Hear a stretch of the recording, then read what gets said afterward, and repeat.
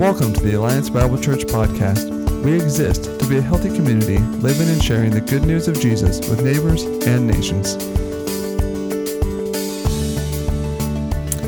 All right, I'm going to read our scripture this morning. This is Mark 6, 7 through 13, and then 30 through 43.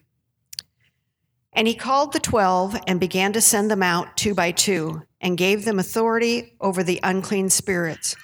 He charged them to take nothing for their journey except a staff, no bread, no bag, no money in their belts, but to wear sandals and not put on 2 tunics. And he said to them, whenever you enter a house, stay there until you depart from there. And if any place will not receive you, and they will not listen to you, when you leave, shake off the dust that is on your feet as a testimony against them.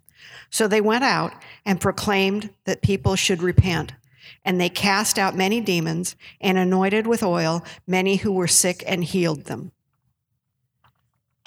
The apostles returned to Jesus and told him all that they had done and taught. And he said to them, come away by yourselves to a desolate place and rest a while. For many were coming and going, and they had no leisure even to eat. And they went away in the boat to a desolate place by themselves. Now many saw them going and recognized them, and they ran there on foot from all the towns and got there ahead of them. When he went ashore, he saw a great crowd, and he had compassion on them, because they were like sheep without a shepherd, and he began to teach them many things. And when it grew late, his disciples came to him and said, this is a desolate place, and the hour is now late. Send them away to go into the surrounding countryside and villages and buy themselves something to eat. But he answered them, you give them something to eat. And they said to him, shall we go and buy 200 denarii worth of bread and give it to them to eat? And he said to them, how many loaves do you have? Go and see. And when they had found out, they said, 5 and 2 fish. Then he commanded them all to sit in groups on the green grass. So they sat down in groups, by hundreds and by 50s. And taking the 5 loaves and the 2 fish, he looked up to heaven and said a blessing, and broke the loaves, and gave them to the disciples to set before the people. And he divided the 2 fish among them all. And they ate and were satisfied. And they took up 12 baskets full of broken pieces and of the fish. Who here has been on a missions trip? Anybody? Where have you been? Where have you been, Carrie? Mexico? Where? Canada? Mexico? Wow. Southeast Asia olive. Awesome. Where in Mexico? Tijuana? Carrie, where in Mexico? Sweet. Who else has been on a missions trip? Where have you been? Brazil. Wow, that sounds fun. Spain, right? Yeah, Montana. Sweet.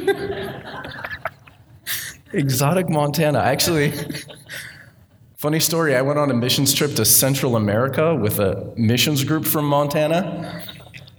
That was the best Spanish lesson ever. It was so much fun. Who else has been on a missions trip? Where have you been? Ecuador, Brazil, Spain. Awesome. Spanish speaking. Anybody else? Where have you been? Oh, yeah. Where haven't you been, Kathy? No, where have you been? Besides what some others have said, I've also been in Macedonia. Where else? Kathy, too? Wow. That's fun. Today we're going to talk about... Was that somebody else? Okay. I used to lead missions groups. Primarily, we'd go to Baja area.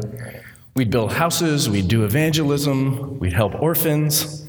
Part of the reason I bring this up is this is one of the first missions recorded in the Bible, right? Jesus sending out the disciples to go without him. One thing I learned from missions is that it's a really rewarding time, but it's also a lot of hard work, right? I mean, you get 15 people on a missions trip deciding where to go, and you have 20 opinions on where to eat. If you're doing things that are adventurous, you have a group that's like, no, that's too risky. And then you have the other group who's like, well, that's kind of boring. If you're going to eat ethnic food, there's a group of people who are like, yes, I want to try this food. And there's also a group of people who are like, that's too spicy. That doesn't agree. If you eat the Americanized version, you have a group of people who are like, yes, I can now eat. And the other group of people who are like, we've traveled all this way. Which makes me wonder what it was like in these early Bible stories with this 12 distinctly different group of people all together going the same place, trying to do the same mission together.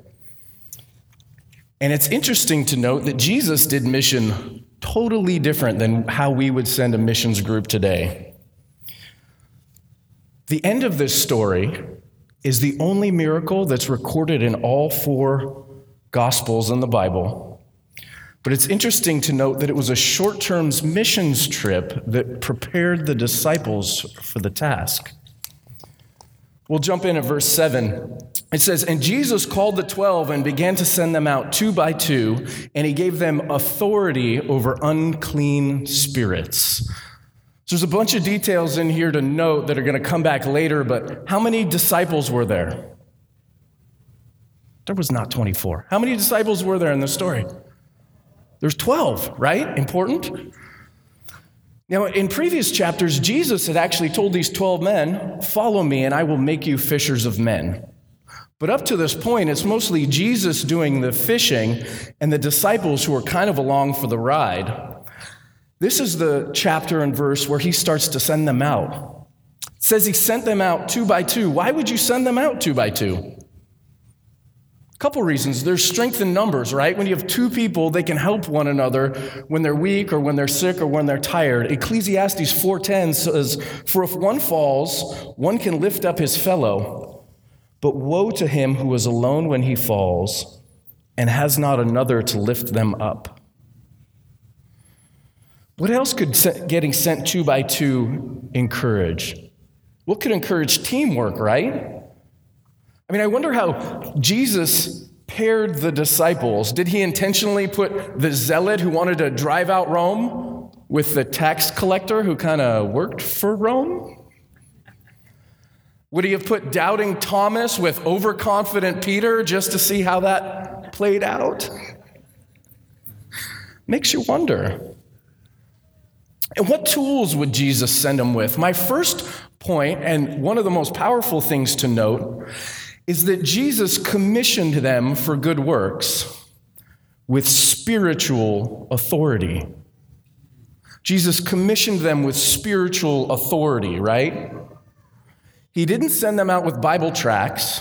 Nothing wrong with Bible tracts, but that's not what he sent them out with. He didn't send them out with scrolls of the Sermon on the Mount, word by word, to get read in all the villages. He sent them out with spiritual authority. Verse 8 says, he also charged them to take nothing for their journey except for a staff. No bread, no bag, no money in your belt. Wear sandals and do not put on 2 tunics. Okay, let's be real. When I plan a missions trip, my guest Kathy, when you plan a missions trip, you give people a list of what to bring, right?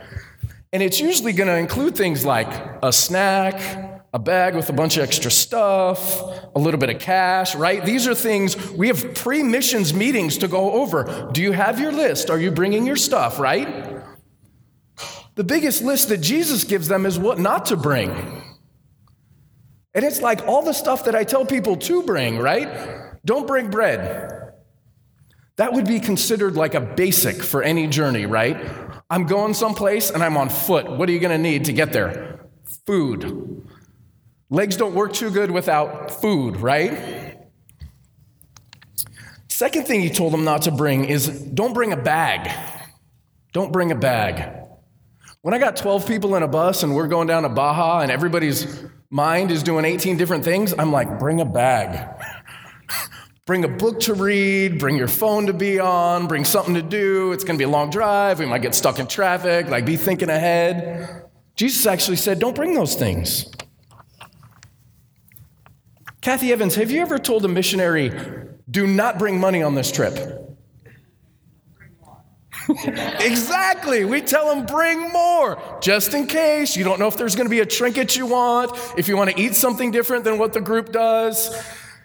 I mean, the police in other countries, there's laws, there's fines, there's all these things like bring some extra cash and have the debit card like in your money belt, right? That's how we do mission. That's not how Jesus did mission. The stuff he's telling them not to bring is stuff that would be basic necessity to travelers in the first century. Think about this one. You're traveling at night across a desert landscape. Now, the desert's hot during the day, but it gets cold at night. Jesus says, don't bring 2 coats. Even if you got them, don't bring them. This list would deprive these missionaries of any sense of self-sufficiency and probably destroy a lot of their expectations of what ministry should look like. We can come into ministry with a lot of expectations of how things are going to go, can't we? We can come in expecting ministry is going to be a comfortable life where we feel completely empowered, and with all the things we're going to learn, we'll be totally equipped to sail through life with only smooth sailing. I know sometimes I want my service to come in a nice, clean, comfortable box, no big problems that are out of control, and if you could keep them all to business hours, like that would be really great. I can imagine the disciples coming into ministry thinking, I'm calling you to be fishers of men, watching the priests in the temple have sacrifices brought to them, having comfortable robes, sitting in places of honor in the community. We're thinking like, hey, this ministry thing might work out in a powerful way for me, both spiritually and if it, works out temporally as well, that's an extra win. Jesus goes on with his list. He says to them, whenever you enter a house, stay there until you depart.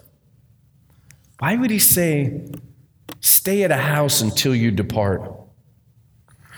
In Luke 10, verse 5 through 7, when Jesus sends out the 72, he expands on that. When you enter a house, first say, peace to this house. And if someone who promotes peace is there, your peace will rest on them. So you're bringing a spiritual blessing to that house.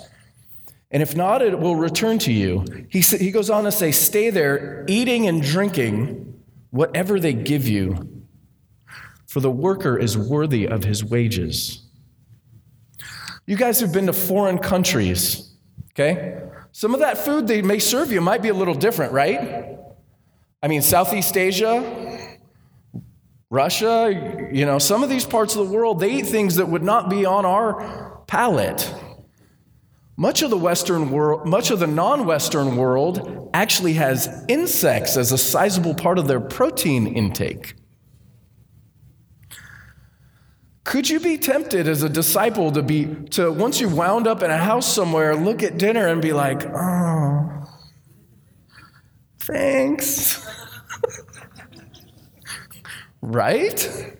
You could be tempted to want to trade up. And if you were seen as a prophet in the community, you could have a number of people who would want to invite you into their house, right? Maybe some of the local politicians, maybe the mayor, maybe the people who wanted some of your influence to line up with their political influence would say, come on over. Jesus says, don't do that. Don't fall for a step up in your own comforts when you need to seek God's kingdom to all men. He goes on to say, if there's any place that will not receive you and they will not listen to you, when you leave, shake the dust off your feet as a testimony to them. Okay? Washing in this culture had ceremonial value. The Pharisees at one point get on Jesus' case that his disciples don't wash appropriately before the meal. Washing signified purifying yourself or relinquishing something from yourself. What does Pilate do before he gets the case against Jesus off of his plate? Do you remember? He washes his hands of Jesus. It's not because his hands were literally dirty, but he wanted to go through the ceremony for all to see. I'm relinquishing responsibility from this. Jesus says, the town doesn't receive you, knock that dust off your feet. Kathy, you ever did that at a town? No, I never did that either. Jesus led a little bit different mission than we would lead today. So the disciples all went out and proclaimed people should repent. Think about this. The disciples, the first person they saw preaching that gospel of repentance, John the Baptist. And here they are sent out to preach that same message like, hey, people, you need to repent in the light of Jesus. You need to repent in light of your sin. Hey, you need to have a Savior who forgives you of your sin. That's the message that they carry. It goes on to say they cast out many demons and anointed many with oil who were sick and healed them. I know that my missions itineraries do not include dusting off your feet from those who repent, casting out demons, and going to the emergency room armed with a vat of oil to call people out of there. The spiritual authority that Jesus gave these people and told them to leave with empowered them to go and do these things. And I would challenge us, maybe we don't have the exact same objectives here in this community, but that Jesus is calling us and commissioning us to do supernatural things in our own community here. The story cuts to a flashback, which we skipped in the initial reading of it. See, the flashback in a movie today does a couple of things. When you cut from a scene, it builds tension into the narrative that's playing over it, right? In this case, the scene that's cut away from is where Herod puts John the Baptist to death. What's the message that the disciples are preaching? It's the same one as John the Baptist. So here you are, sent by Jesus to go do miracles. He gave you a little bit of oil, no extra food, no tunic, told you to land where you're going to land. And the guy whose message he sent you out with that you're mirroring got killed by the authorities. You think that question might be plaguing the back of their mind? What's going to happen to me now? Now I'm the one proclaiming this message. Paul Tripp says this: we're all philosophers, archaeologists, and theologians, digging into the mounds of time called our past and looking for why things happened. We sift through the past and we sift through this message of Jesus, wondering, hey, if I live this way, what's going to happen to me? Hey, if I go forward and apply these truths to my life and follow a risen Savior, what's going to happen to my life? And it makes me wonder if the disciples were doing the same things even as Jesus commissioned them and sent them out. Could it be that the apostles, even as they're seeing healing and miracles of God, they're still preoccupied with how all of this is going to turn out? Could it be the narrator is pointing out the differences between what they see and experience as the kingdom of God and how that same theology and philosophy plays out with what they tell themselves in their head? Still, the apostles returned to Jesus and told him all they had taught. This is the celebration at the end of the missions trip, right? I mean, this is when we go off and we have our big dinner. We've been out there. We've been working too long. We're all in need of a nap. Maybe we're a little cranky. Like, this is the time that we're all looking forward to. And Jesus said, come away. We'll go to a desolate place. Verse 31. For there was many people coming and going to Jesus. And it says here, the disciples had no leisure even to eat.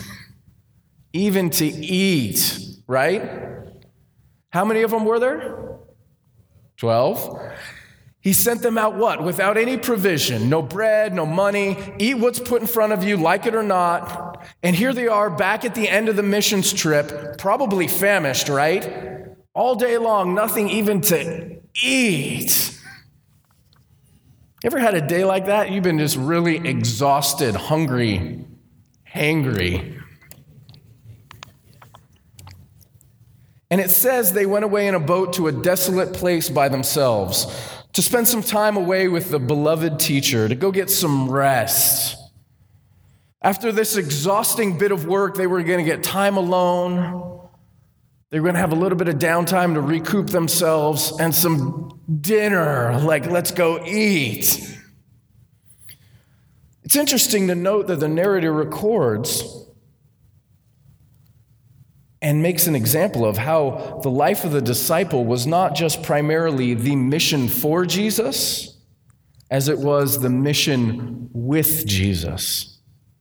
That these guys are looking forward to this time away.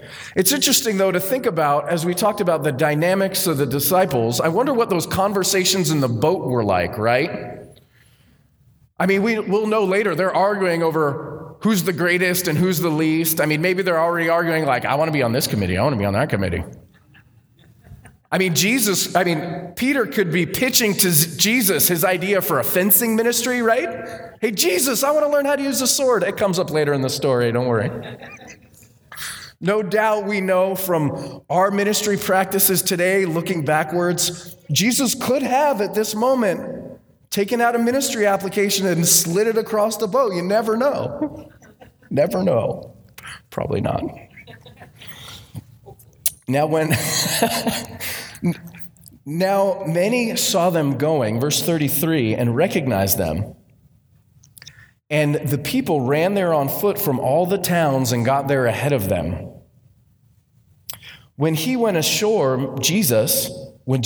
ashore, he saw a great crowd and had compassion on them because they were like sheep without a shepherd. And he began to teach them many things. Okay, now think about this. You're a disciple.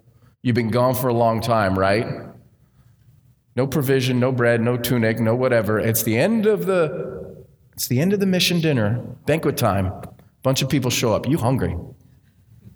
What do you think when you watch Jesus jump out of that boat and want to go minister to them? You might just be thinking to yourself, really, Jesus? Really? We've not even had anything to eat. Why are you doing this? It's been such a long journey. You know this. You sent us with this. Here he is, jumping out of the boat, going ministering to them. They're a sheep without a shepherd. I'm a disciple without a dinner, all right? What about us? What about us? So if you found yourself ever thinking, really, Jesus, about something, maybe you're not alone.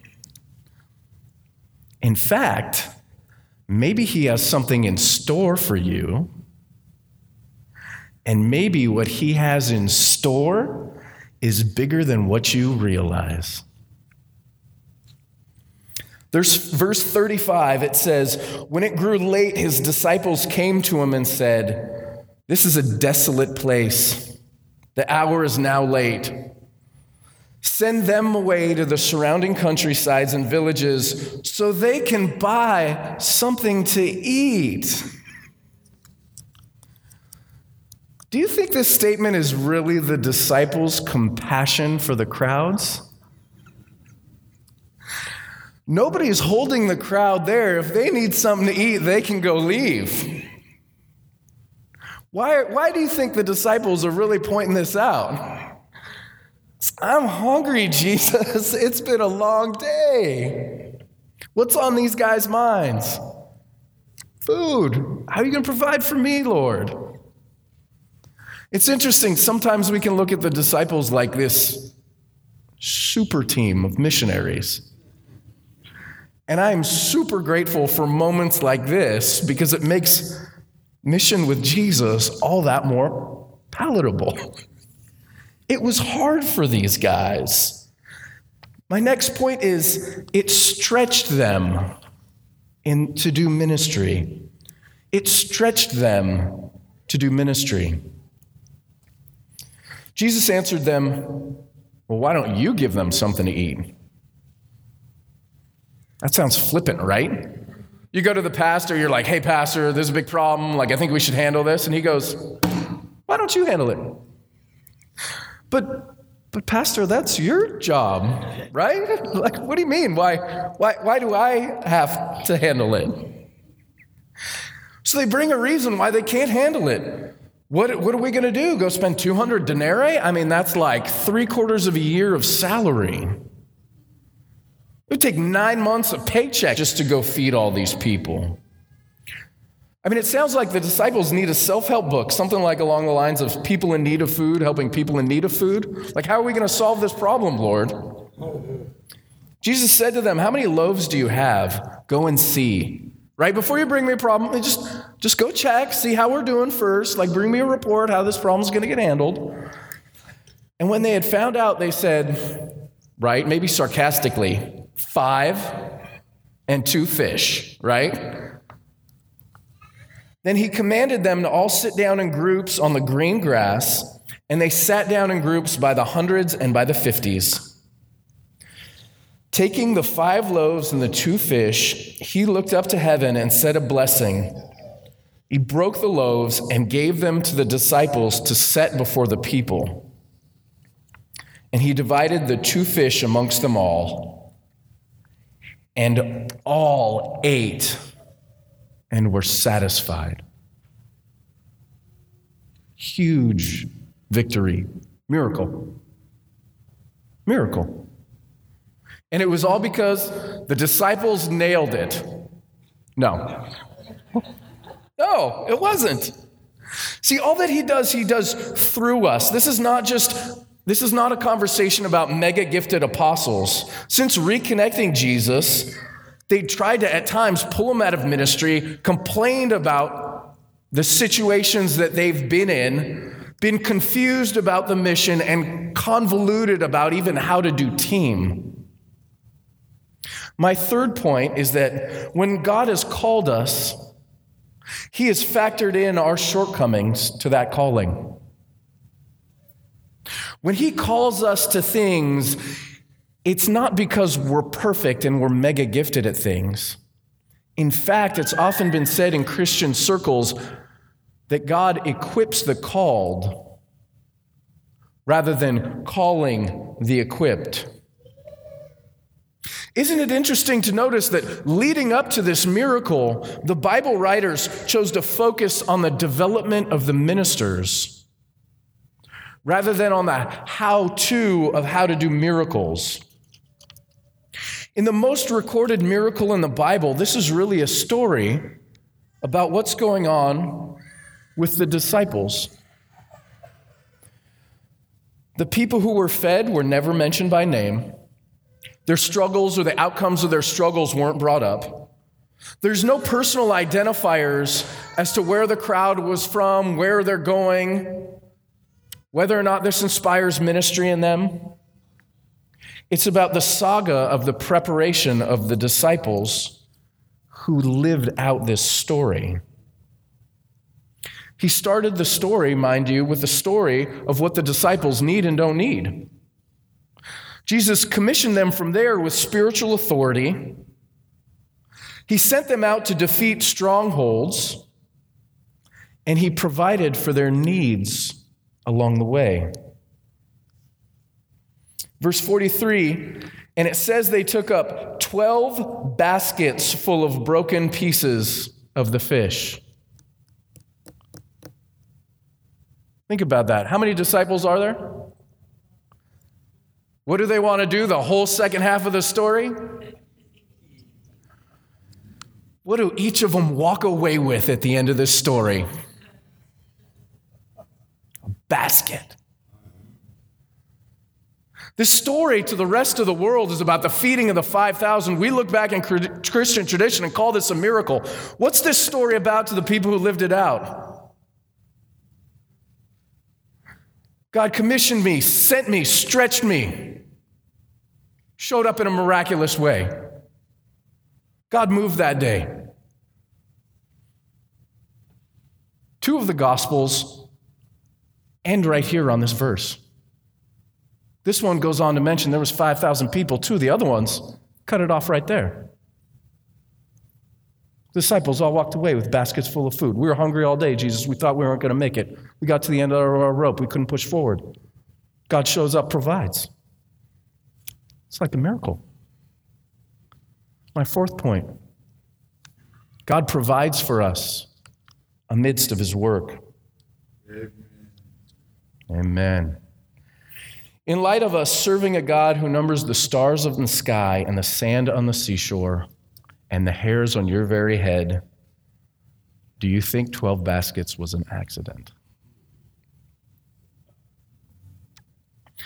Some people in this room have been following Jesus for longer than I've been alive. He showed up for you a couple times, hasn't he? Showed up for you a couple times.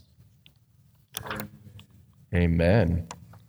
Like the disciples, I think our struggle sometimes can be to internalize what God's doing in our midst rather than dealing with all of the other stuff that could be going on in the background or in our heads.